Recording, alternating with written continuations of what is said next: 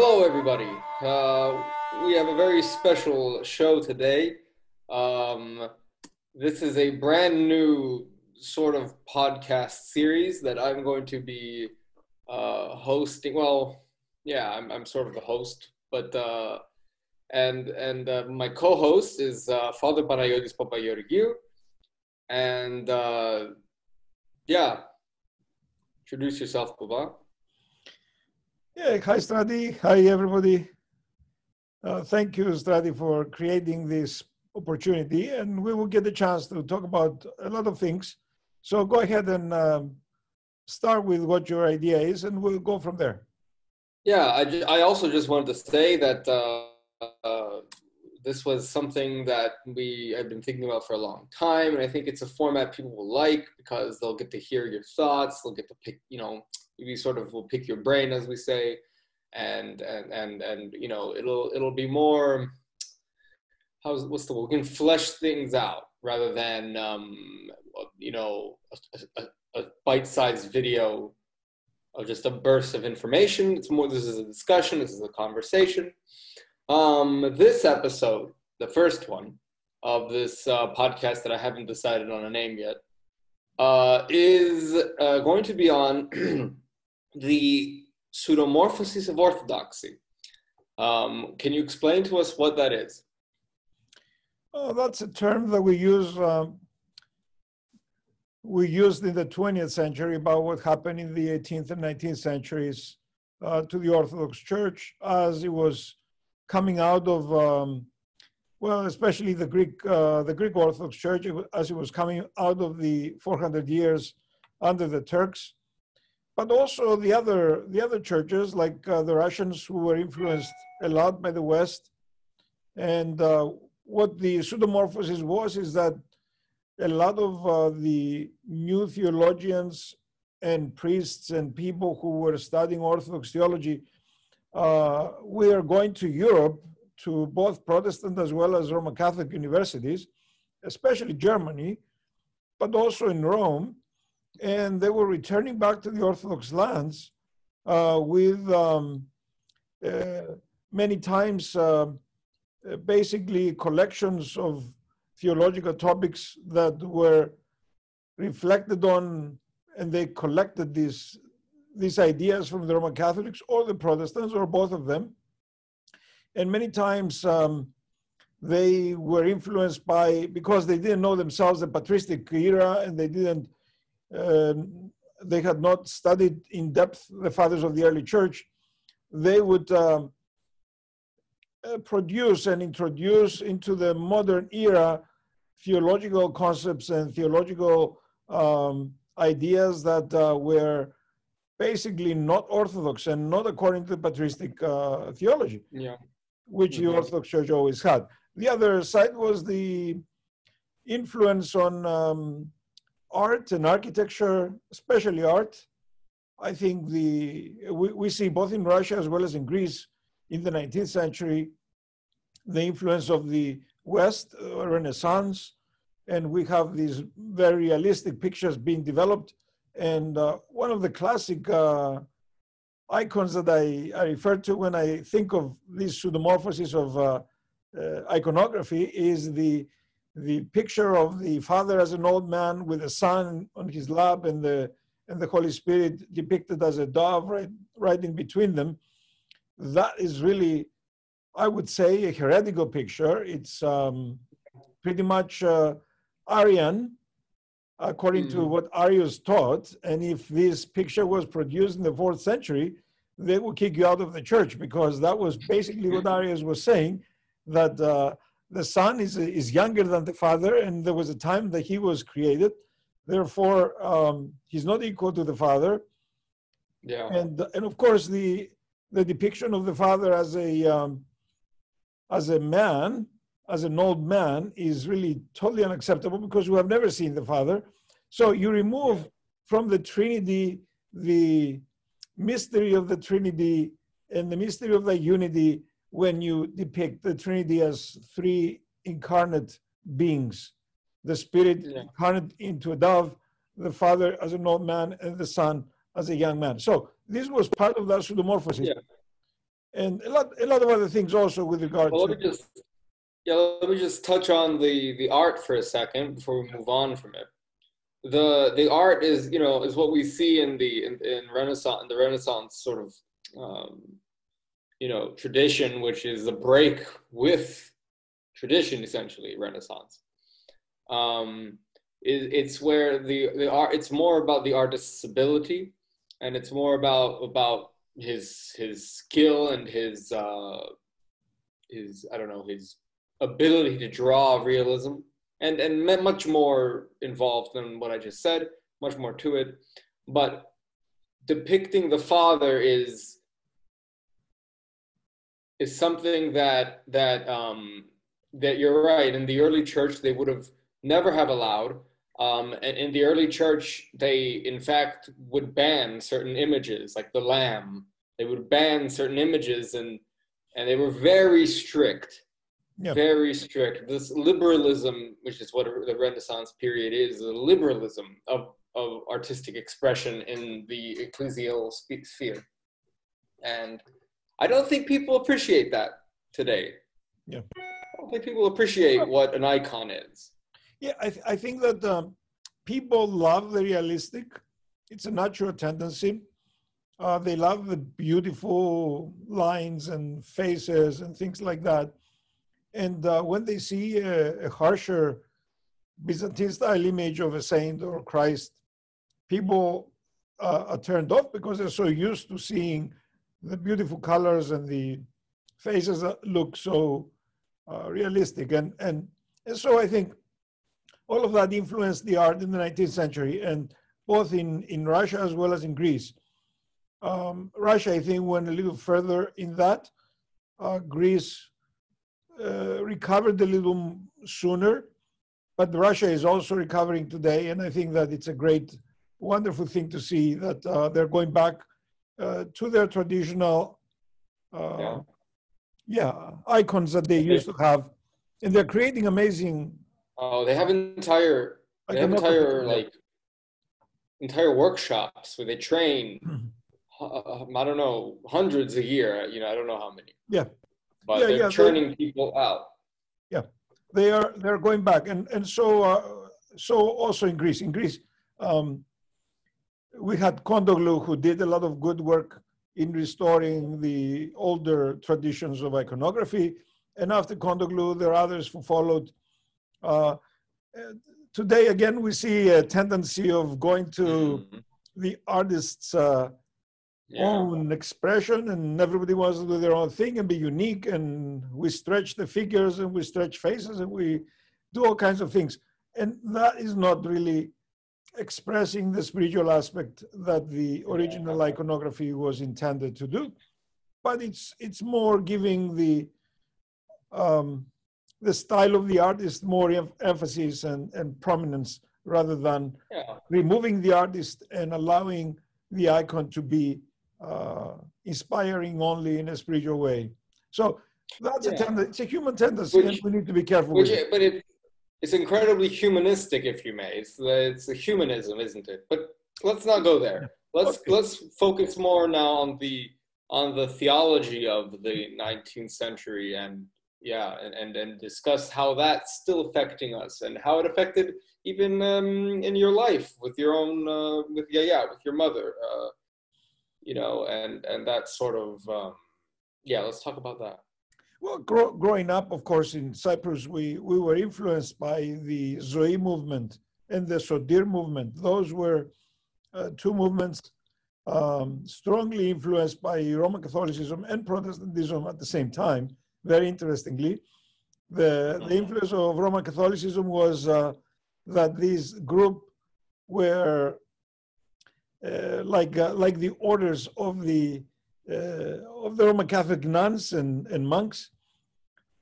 Well, orders they call them. They don't even call them nuns and monks. But people dedicated themselves to a life of celibacy, and they were members of this organization, starting with Zoe, and then Zoe split into two groups in the 50s and became Sodir. The second group became Sodir, and these groups were basically bringing in emphasis that was influenced by the Roman Catholics and also by the Protestants. They were anti-monastic in so many different ways. Sometimes, not all of them, but I think the spirit was anti-monastic. The monasticism is the spirit of orthodoxy, but they claim that they could be the way they lived and the way they thought. They were an exo-ecclesiastical group,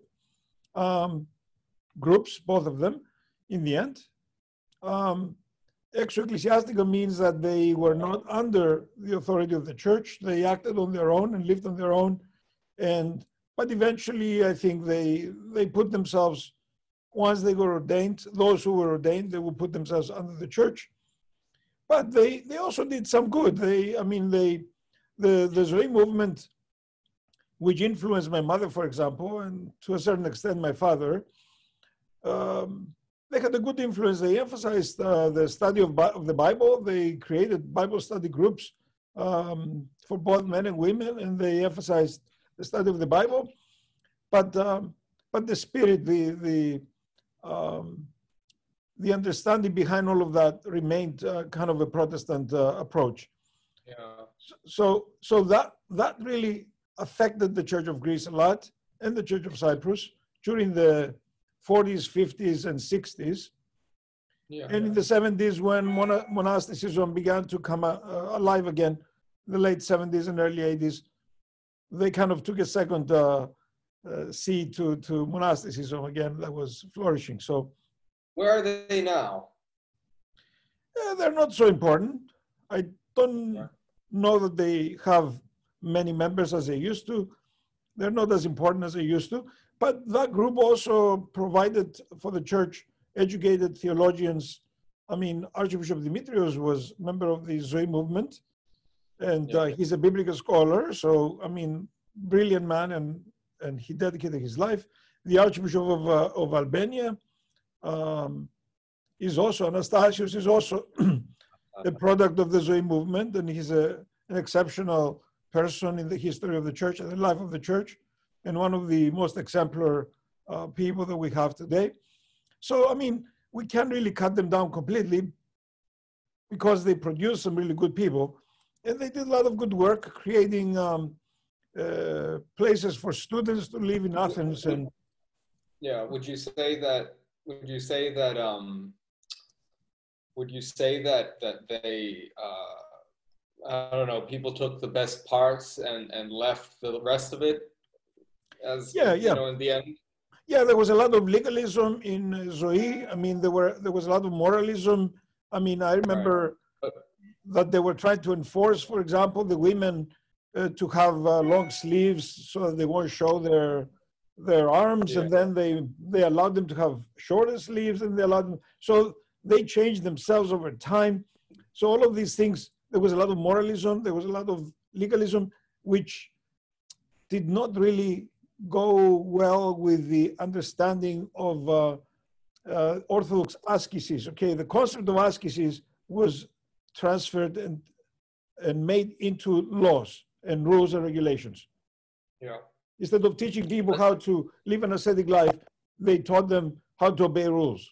And if they transgressed the rules, they were kicked out. Or if they transgressed the rules, they were made, to feel like they were great sinners. Things like that, which are more moralistic Roman theology, Roman Catholic theology, or some of the extreme Protestants do some similar things.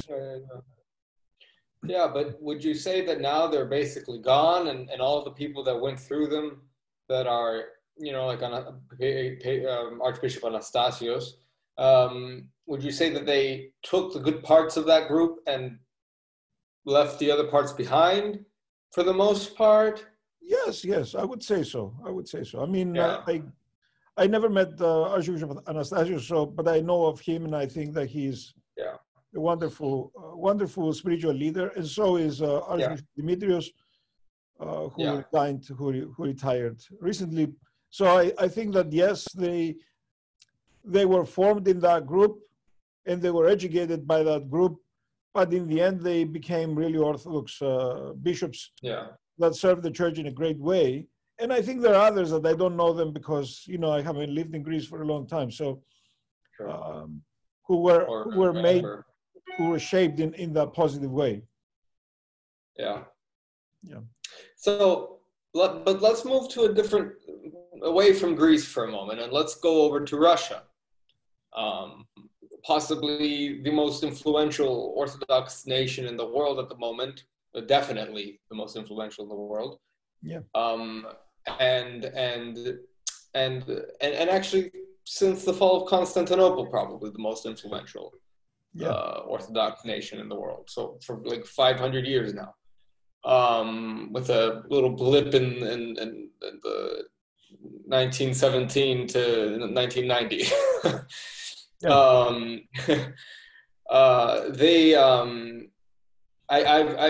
The first time I really heard you talk about it was with them, the 19th century again. Actually, I have a question. What happened between the fall of Constantinople and, besides the Ottoman occupation, why did the pseudomorphosis happen? Can you explain that a little further? I mean, why were there no Orthodox schools? Why was Russia so prone to looking to the West for everything? Well, Russia didn't have a developed civilization. They didn't have a school system as developed as Europe at the time. After the Renaissance, Europe developed its schools and developed its civilization and became advanced in technology and advanced in learning and in science. And I think that what happened in Russia started primarily with Peter the Great, who took a tour of Europe incognito, and he tried to understand what are the things that he wanted to bring into Russia. And one of the things that he did was education and universities. They're modeled after the European universities. I mean, they were actually teaching Latin instead of Greek, for example, until even recently. I don't know what's happening now, but and he built all those churches, modeling them after the European churches and primarily what he saw in Rome. And of course, theologically also, he sent people to Europe to learn and come back. And that's how a lot of things came into Russia. Unfortunately, because he was in the 1700s. Yes, it was early. So it took them a couple of centuries, and I don't know their history very, very well in detail, so I can get into it and tell you more. But I know that the beginning of that was with Peter the Great, and there was influence also by Catherine the Great, who was a Bavarian and took over and influenced the culture and what was happening. And I think that all of these led to that movement away from what their older style of music, their older style of iconography, and even some theological mistakes that they were absorbing from the Europeans, because again, they didn't know Greek, to study the Greek fathers in depth so that they can actually correct themselves. And so we see that change in Russia, which I think some of the saints made a correction, like 19th century saints, like Saint Seraphim of Sarov, made a correction in the emphasis on the Holy Spirit and the the emphasis on becoming dwelling places of the Holy Spirit and be filled with the Holy Spirit. All of that, which was foreign to the Europeans until even recent times, was the corrective move of the Holy Spirit in Russia to bring them back where they needed to. John of Kronstadt, his emphasis on confession, for example, and his emphasis on ascetic life was also another corrective. And then, of course, you have what happened, and then you have great people like Dostoevsky, who wrote amazing books which are literature, but theology is in the background, because they had the spirit of orthodoxy and they understood orthodoxy in a deeper way. Yeah. So, in spite of the fact that there were some deviations, I think there were some corrective forces as well that were keeping them in line with Orthodox theology and Orthodox spirituality. Mm-hmm. Yeah. Was Dostoevsky educated in where was he educated? Monastics, and I think in learned Russia. from them. He was in brilliant Russia, enough but to be able he read, to grasp the the fathers, right. and he had relationships with to remain within the tradition and to understand what was happening in the West. Because that's the interesting thing, is that this just came to me, that Orthodoxy is a lot like modal music. You can't write it out on paper for you to get it. There's a lot of nuance that comes from actual practice. Yeah. Yes. And you can write the nuances down. Of course, there's nothing like the actual practice, but a lot of the nuances get lost in broad strokes if all you do is, if all you understand are broad strokes and you don't learn the spirit. It's a lot like modal music, where the rigidness of the West, in the East we have, anyway. Yeah, I think the music is a good parallel example. It's a good. Yeah, because in Western music, European music, for example, there is a great rigidity that you need to stay within the boundaries of those notes. And in the Eastern music, what we call Byzantine music, you have this ability to create these fractions of the notes and kind of give them a touch of your own, according to your own ability and according to your own voice, to give them a touch that is unique. So that you can express emotion in a different way. You can express, and it's not solidly bound by the staffs of the. There are no staffs in Byzantine music, so you're not solidly bound by those. So in the same way, I think iconography. Iconography actually stays within more boundaries. Okay. And theology stays with boundaries. Music is different. It has an expression that is it's different. It needs to be taught. It needs to be, you need to kind of like live it if you're going to do it. And in all of it you have. In Orthodox theology, the idea of economia, for example, which is foreign to the West, is one of those things which, again, Western theologians, and I spend a lot of time with Western theologians, and they have a hard time understanding it.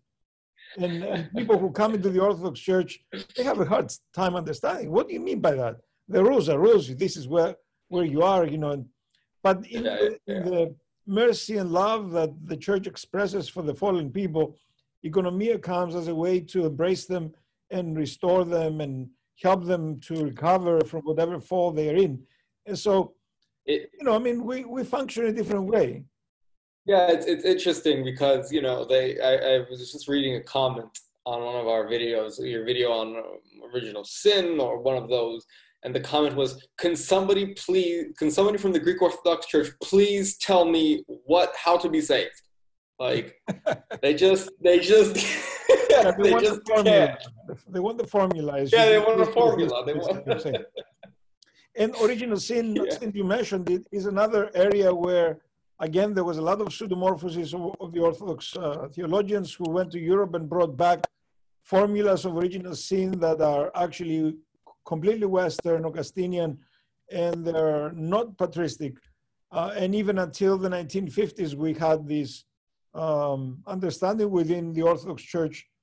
And I assume Russia, because I'm not familiar with Russian theology. It's there too, because one time somebody linked us a quote from a Russian saint from the 19th century who was basically just repeating original sin. Repeating Roman Catholic theology on original sin. See, original sin is a big topic, and it's a difficult one because of the use of terms. When you don't define your terms before you start using them, then you're in trouble later when you say things.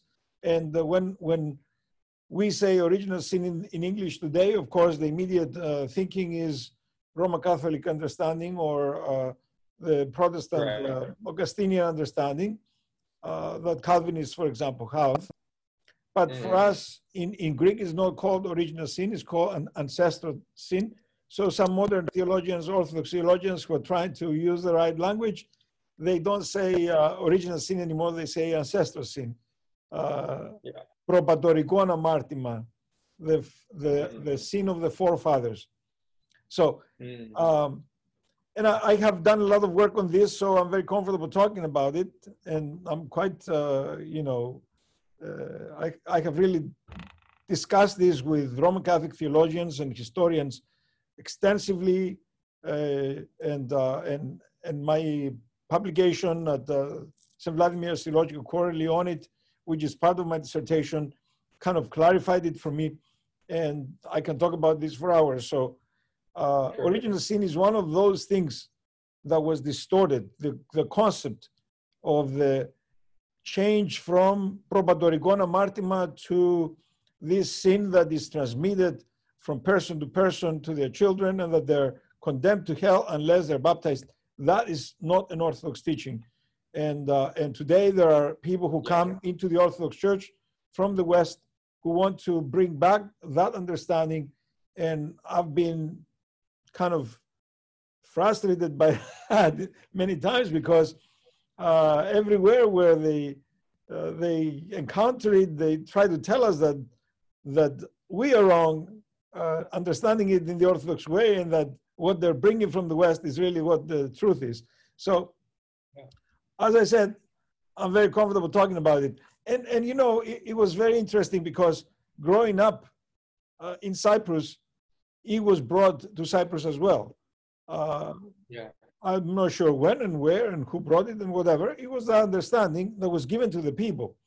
So my mother, who was very well theologically aware and studied a lot and read a lot, even though she was not really a very educated person, but she read a lot, she had this understanding. She was taught that a baby, for example, that dies, or a baby that she lost, would go to hell because the baby had original sin. The baby had the sin of Adam. And because the sin of Adam cannot be forgiven unless the baby is baptized, then the baby goes to hell. Well, she lost 5 children in her life, at least 5 children that I remember.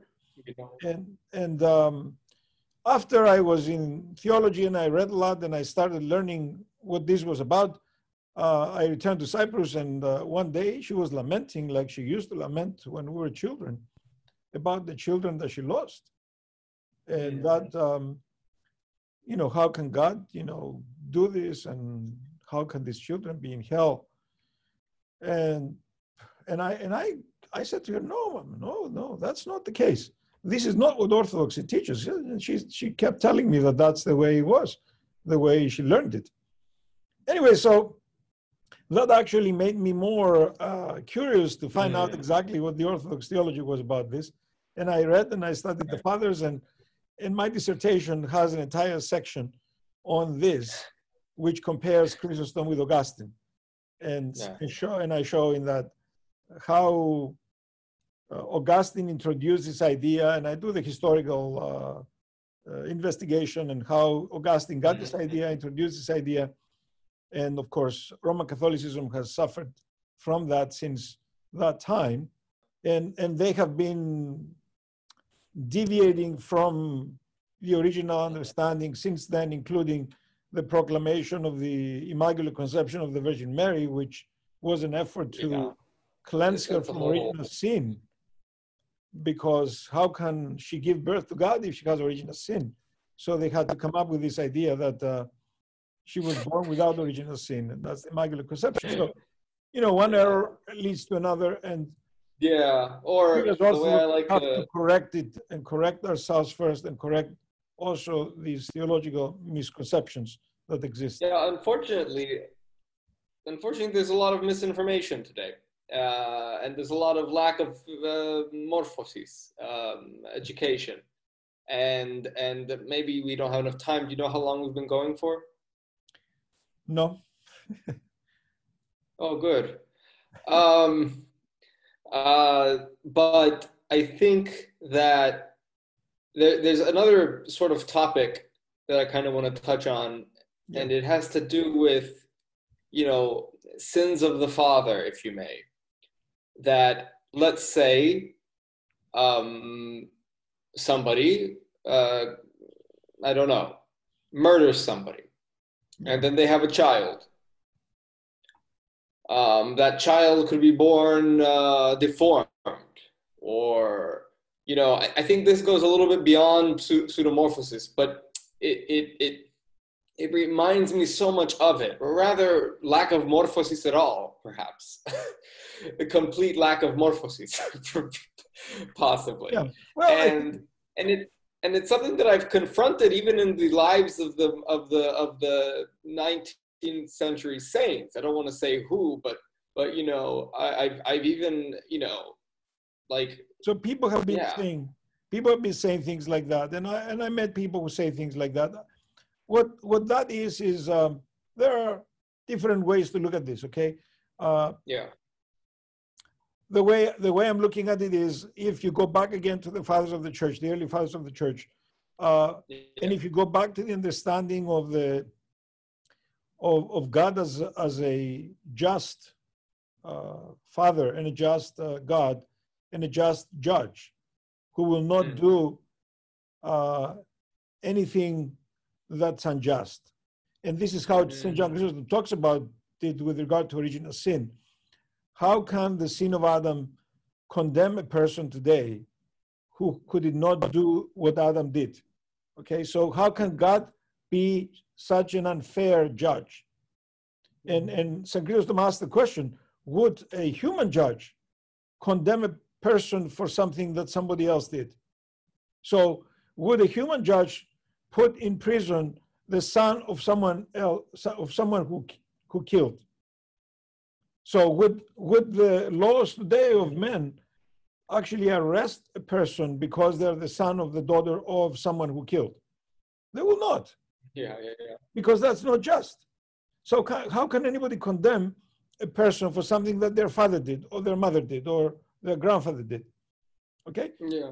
So if a human judge, St. Chrysostom says, who is not just as God and as fair as God, will not do that, how could God, who is the most judge and the most fair of all?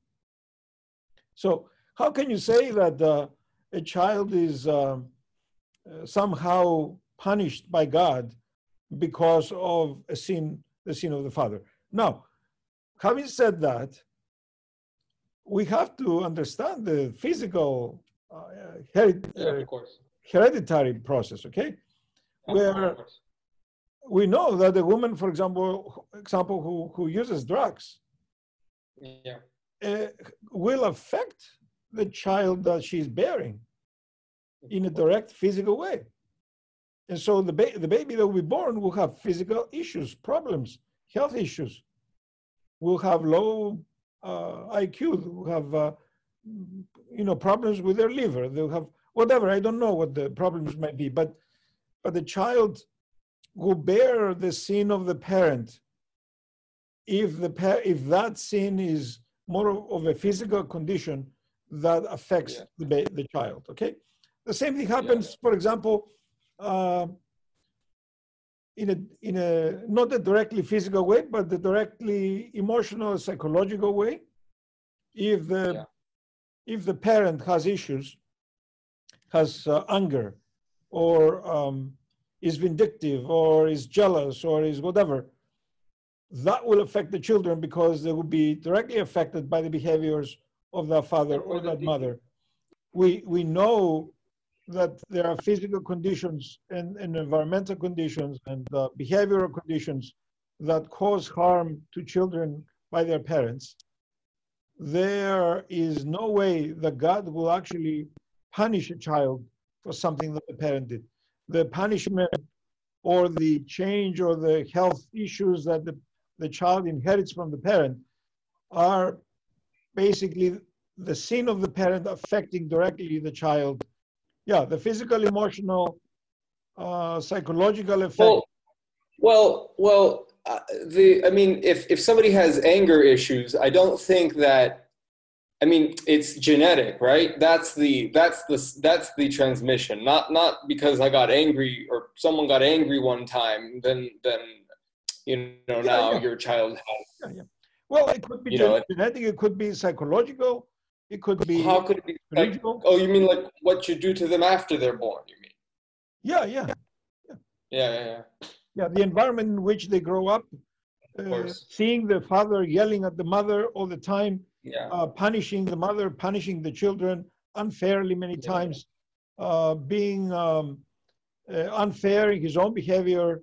I mean, we see this all the time. There are people who suffer terribly because the parents were not good parents. Okay, they didn't behave properly, and they affect the children psychologically and spiritually.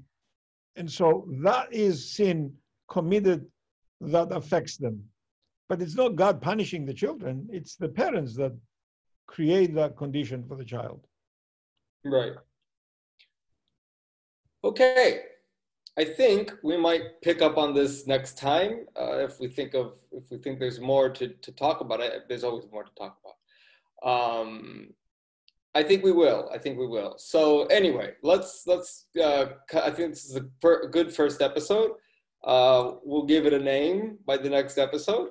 And thank you, Father Panayoti, for joining me on this. Thank you, Strati, and we'll continue. Okay, we will continue. And thank you to our listeners who are looking to learn more. Indeed. Okay. Bye-bye. Bye-bye. Bye-bye.